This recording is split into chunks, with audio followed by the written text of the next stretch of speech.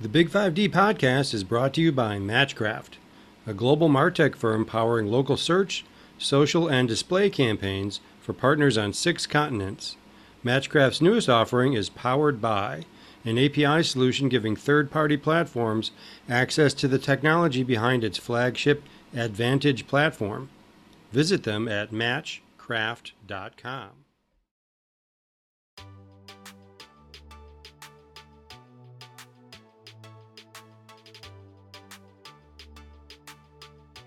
Hello, everyone, and welcome to the Big 5D podcast. I'm your host, Charles Laughlin. I am the co-founder and content director of Big 5 Digital. So before we get into our interview today, I just want to take a minute to talk to you about our upcoming event. It's the Big 5 Summit. This is our flagship event in Cape Town. It takes place the 11th through the 13th of May at the V&A Waterfront at Workshop 17, which is a mixed use event and co-working space on the V&A waterfront in beautiful Cape Town. Really excited to be back to doing live events in Cape Town. As you all may have heard, we took a bit of a hiatus on live events during 2020, the bulk of 2020 and 2021. And we just completed our first live event post-pandemic in Dubai on the 17th of February, and it was a very, very successful and fun event, and we're really excited to be coming back to Cape Town. So we just want to put that on your radar. If you will go to our website at big5digital.org, there's plenty of information on who's speaking. We've announced several speakers, and we'll be announcing many more in the coming few weeks. Information on the agenda. It's really all about sort of the digital tech stack for small business and the partnerships that are necessary to make that happen. So please check it out, and please plan on coming to Cape Town in May. We look forward to seeing you there. Okay, enough with that commercial for our events business. Let's talk about our guest today. It's Gideon Greaves, and he is the managing director for Africa for CVVC. And as I told him on the podcast, I trip over that name a little bit. It's a venture capital firm based in Switzerland, but that has recently opened an office in Africa that's focused exclusively on investing in businesses that are built on the blockchain.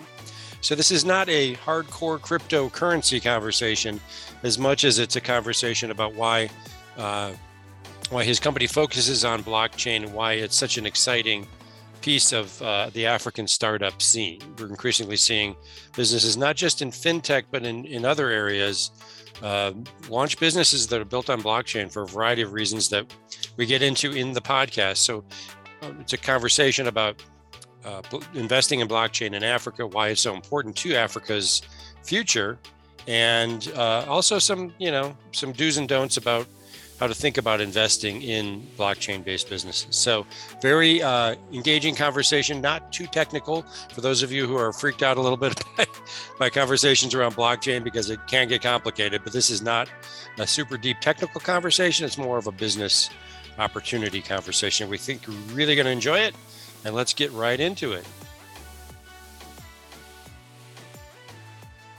Gideon, welcome to the podcast. Cool. Thanks, Charles. Glad to be here. Great. So CVVC, I trip over that for some reason. Tell us about it, its origins, and why it's focused on blockchain. Yeah, so I started in the company in July last year to kind of head up the newly formed African office. I used to stumble on that CVVC acronym all the time, by the way. So, once you kind of picture the acronym in its written form, which is Crypto Valley Venture Capital, and then it started being a bit easier for me, but it happens all the time in meetings. But a bit of background on the company. So they started the business, they as in the founders, in 2016 in Zug, which is renowned to be the Crypto Valley of the world. And during the time that the founders launched this business, the main business model back then, and the business had a different name as well, was doing these startup competitions and hackathons, for blockchain startups. Mm-hmm. Long story short, there was so much explosion happening at that time. It was during the ICO craze. They saw the opportunity to kind of pivot and start making investments into these startups. And then the business model changed, the name changed, and CVVC started, investing into startups that are building applications using blockchain technology. That's essentially our niche. So we focus exclusively on startups that are using blockchain in their business model. That's the one part of CVVC that's important to note. The other one is that, and we'll call it a VC plus model, as in we don't just allocate capital and make investments. There's another side of our business, and that's called CV Labs. And that's our ecosystem driver, if you will. So CV Labs basically does everything else. It's our operational business. So we have a co-working space. We have multiple co-working spaces around the world. This all started in the Crypto Valley in Switzerland, but we have a couple of those. We do a lot of events, the startup competitions, advisory, and so on. So for us, it's very important that we grow an ecosystem, especially in new areas like Africa and South Africa, where we're trying to get all the key participants that form an ecosystem involved. So that would be, academia, education, government, different associations, corporate investors, startups, etc., all to collaborate and continue to meet up and be part of this ecosystem. Because at the end, although there might not be a commercial value to that directly, long term, it gives us a winning edge over the other VCs, because when a startup becomes part of our family or part of our portfolio, they get integrated into a global ecosystem. And that's what we're trying to create with Africa as the newest office, and then Southeast Asia and India and a couple of other regions in the pipeline as well. Okay, so you're brought on to basically build the business in Africa, right? That's correct. Yeah, spot on.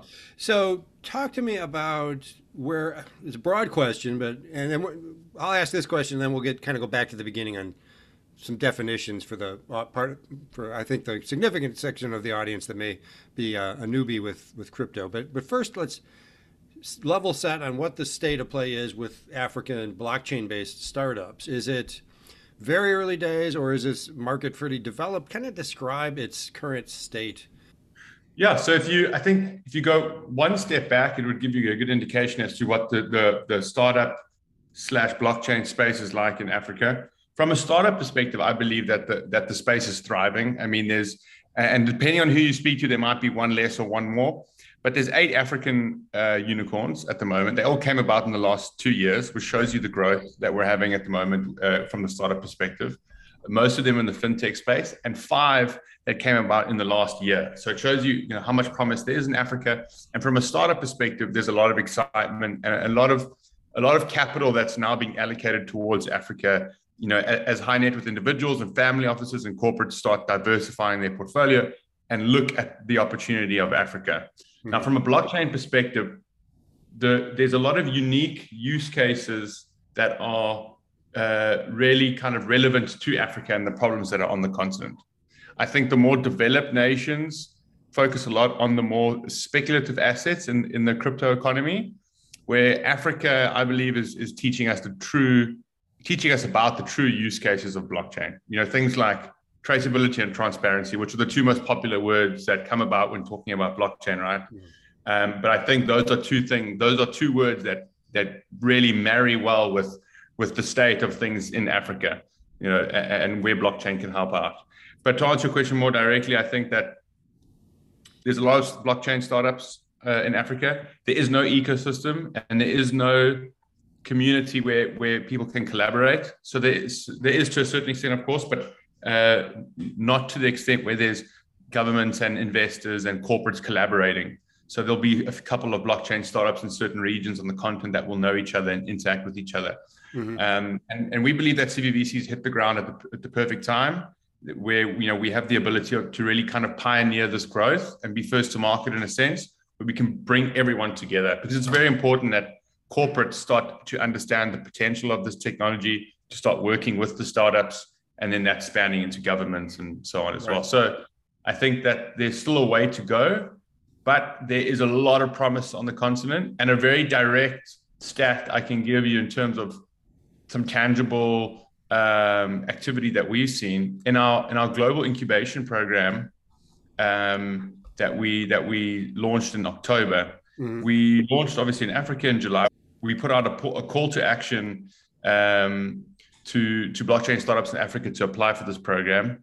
The majority of the applications that we got for the global program came from Africa. So out of all the applications that we got, there were more from Africa than the rest of the world combined. And in fact, the cohort that just graduated now last week, I think it was, the majority of the startups in that cohort were also from Africa. So it shows you there is a lot going on here. There's definitely a lack of capital, but we try and change that. Yeah, yeah. Lack of capital, but not a lack of, I guess, drive or native interest in blockchain. And why do you think that is? Is this for undercapitalized startups, looking at solving, financial inclusion or whatever, impact-driven mission there is blockchain just naturally a better tool for that? I think it's an emerging technology in an emerging market that's solving very specific problems that young African entrepreneurs are identifying that this specific technology can solve. Yeah. And like the most obvious example, and this has been touched on a lot, but it's always worth mentioning, is the financial inclusion element. Right. And this stat changes all the time, but I believe it's 23% of the African continent that is banked. Yeah. So there is a massive amount that is unbanked. So I think the blockchain, from a financial perspective, gives the opportunity for a lot of this unbanked population to start participating in the market. I mean, one of the startups that we invested in, called Karma Chain, they actually integrate with a lot of these mobile money applications, where most of the users on these platforms don't have access to banking facilities or credits or anything like that. They will then read the data from these mobile money providers and other platforms that the majority of the users are unbanked. They will give that data then to financial lenders, and then this unbanked individual will now have a credit record without even being banked. So those are, I think, more like the unique use cases that blockchain can solve in Africa. Okay, so I want to go back a little bit back to the beginning. I want to dig more into what you were just talking about in a second, but why blockchain is technically such an interesting tool in this, and a lot of words get thrown around: decentralization, trustless, or embedded trust, or whatever the term being used. Could you maybe take a minute and just say what is so amazing about blockchain that makes it so important to build all these businesses on? And then I'd like to get into, at some point, what are some future use cases? Yeah. Well, of course, it started as a currency, right? On a distributed ledger, and that's decentralized. And of course, this ledger is irrefutable, so it can't be changed. Right. On some other blockchains that have now been developed, if it is changed, you can see it, right? Right. And then that developed into multiple different things. So it could be the transference of data, the storage of data, or to track and trace things. So yeah. I think that and data is the new oil, right? And blockchain basically deals with data in many, many, many different forms. Mm-hmm. And at the moment, I think and to touch on one of the popular words, but with centralized data as we have it now, it has the opportunity or the potential to be manipulated, to be changed, to be controlled, where in this more decentralized economy that's also distributed, mm-hmm. there's the opportunity for a lot of the people to take back their own data as well and choose who sees that. Right. And that can be in so many different forms. I mean, there's so many different use cases. They're coming up all the time. One of the interesting things about blockchain is if you tell someone you're in blockchain or you understand blockchain or was part of your career, they'll automatically think that you know everything about the space, right?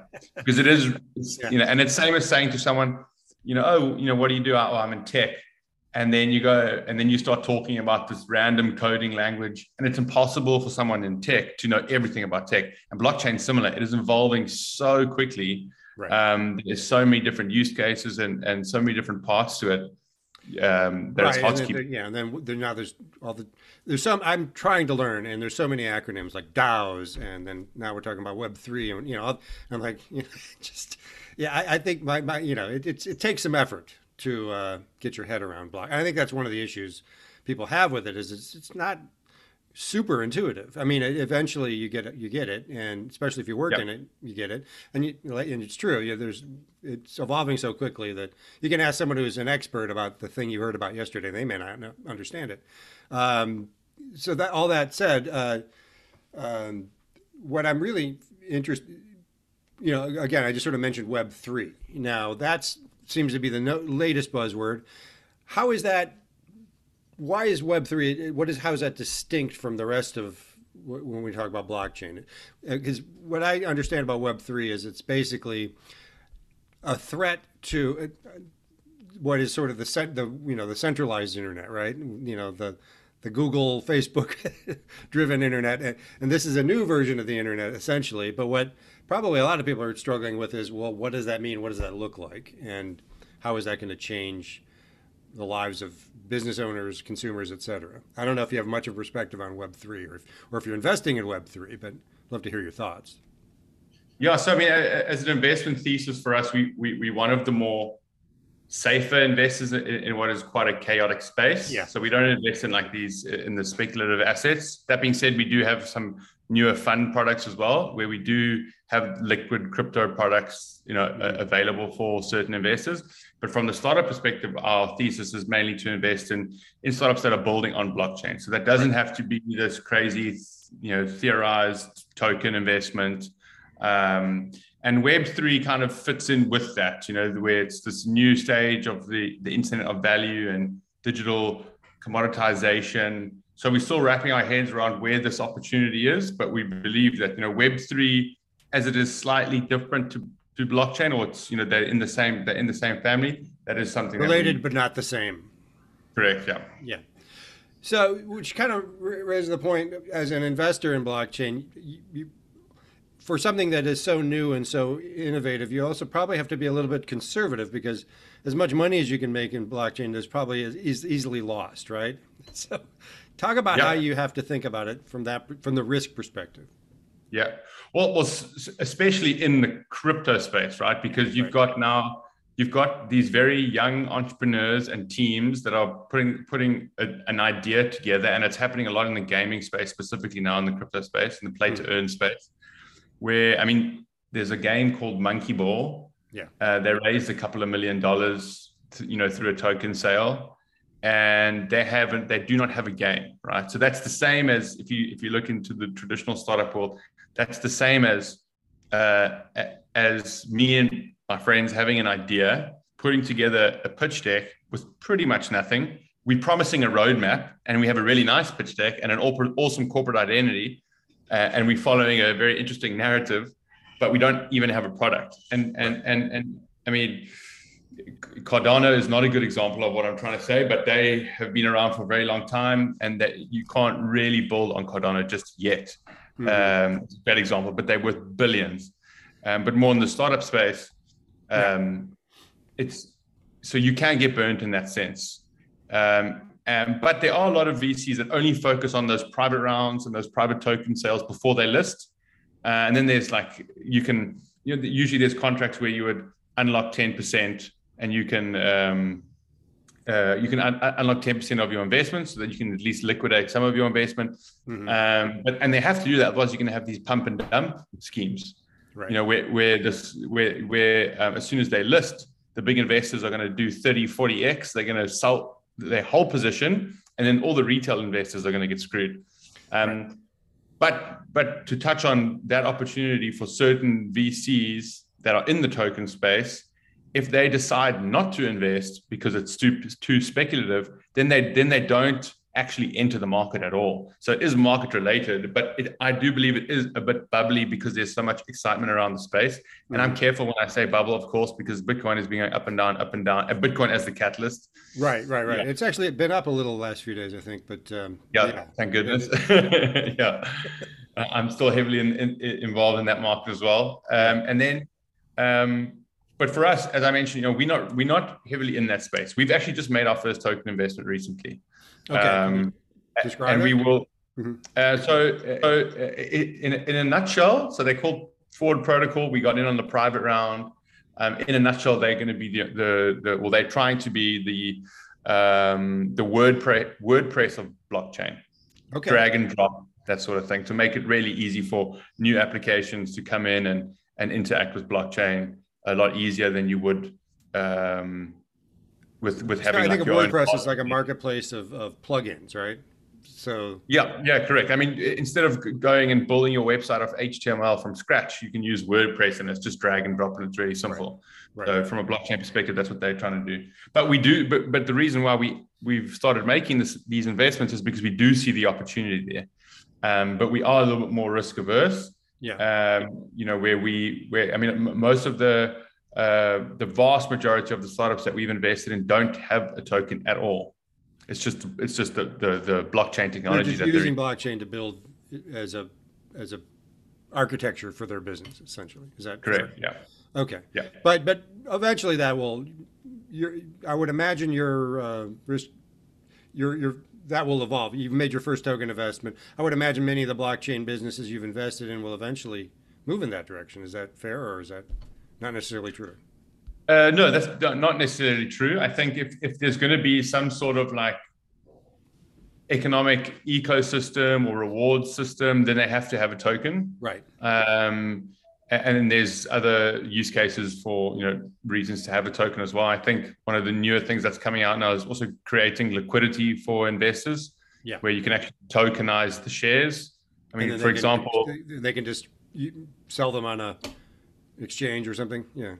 Yeah, correct. So I mean, if we have an investor that comes in on our fund, you're looking at 4 to 8 years in terms of when we're going to exit a lot of these investments, and they're illiquid, right? So there's no liquidity there for investors. So there's also a use case for that.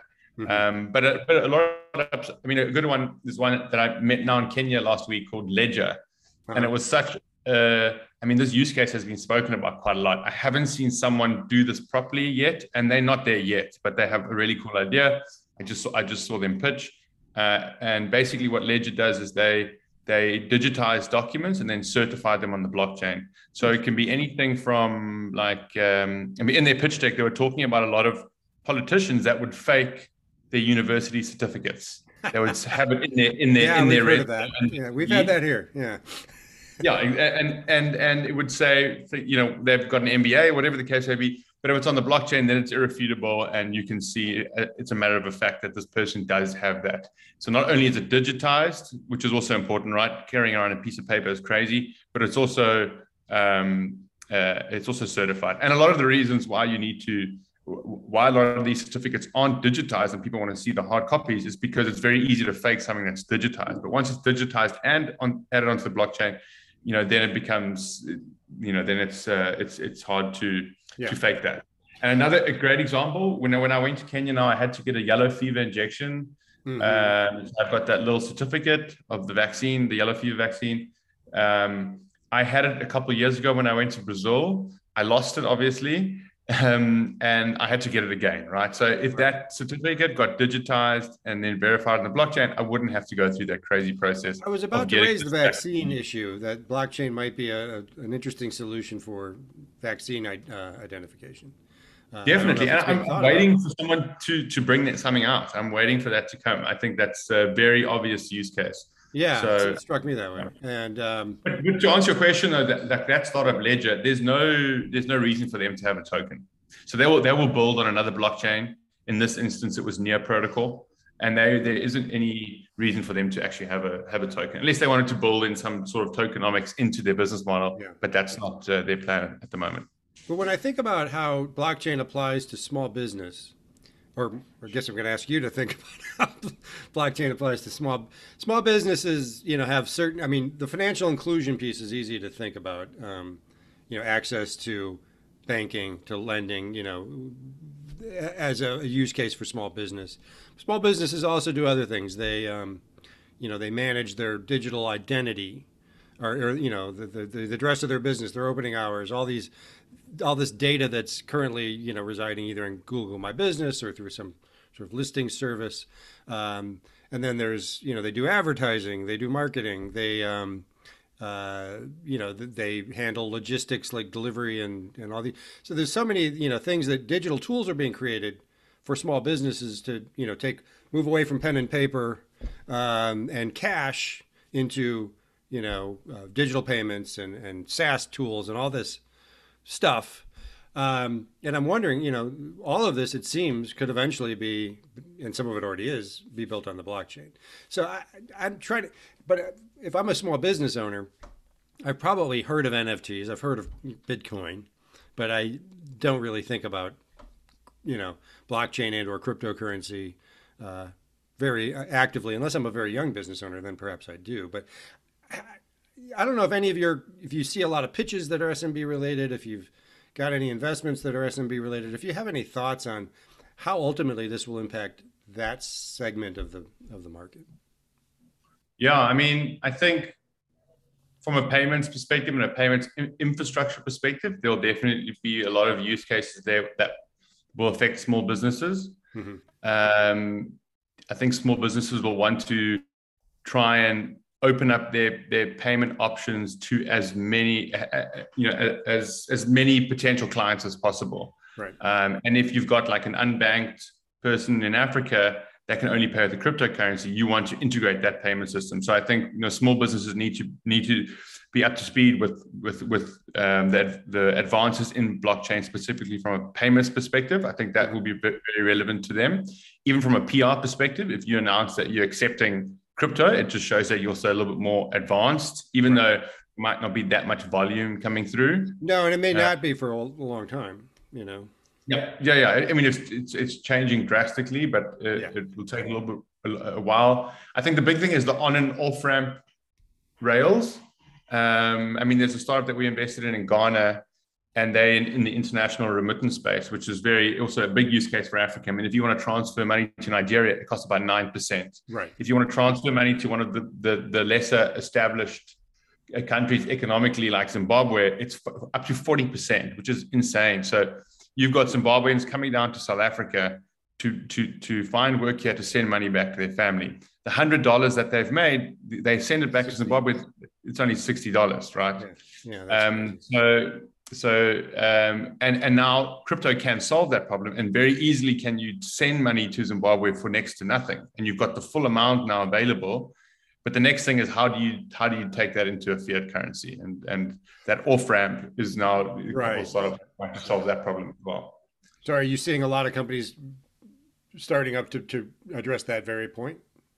Yeah, so there's a lot of different startups doing that. There's one called Katani Pay that even uses USSD. So, those like *120 *321 hash, those kind of codes. Right. So that means that people that don't have access to the internet or a smartphone can still participate and use the applications. And then to go back to your question, I think another big one for small businesses would be the storage of data, and especially with all these new acts about data privacy. I think storing data of your clients, whatever it may be, if it's a Facebook, it becomes even more relevant, right? Mm-hmm. And storing the data on the blockchain, and also having full line of sight on what happens to that data. So if it gets used, then the user can have full line of sight of that. I think that would be a big one as well. Yeah.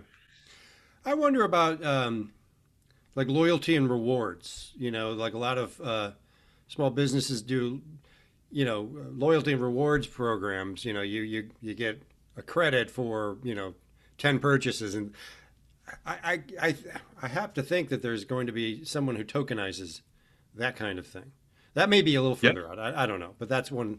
That's a good point. Yeah, one thought I think everyone does that, right? Like the bank that I bank with does that. Every time I spend X amount, I get a certain amount of e-bucks, and I can use it to fill up petrol or to buy electricity, or I can even go onto one of their platforms and buy TV if I earn enough e-bucks. The same with my insurance. They have those reward systems. Mm-hmm. So I think that does lend towards creating this own like micro economy ecosystem that can be on the blockchain. I haven't put a lot of thought into exactly how it would be different, right? Because just tokenizing it is one thing, but it does the use case have merit, and is it more disruptive in terms of what's happening now? Right. I'm not sure. It depends on a couple of factors, I guess. And when consumers value the tokens, and that sounds like a great idea that the first 4 businesses will fail at. maybe the fifth one. We'll get the timing and the execution correctly. But anyway, no that's true of it. You know, it's always been true in building software for small business that first mover advantage is drastically overrated. It tends to be like somebody who comes in and lives and learns from the mistakes of those who have failed before them. Yeah.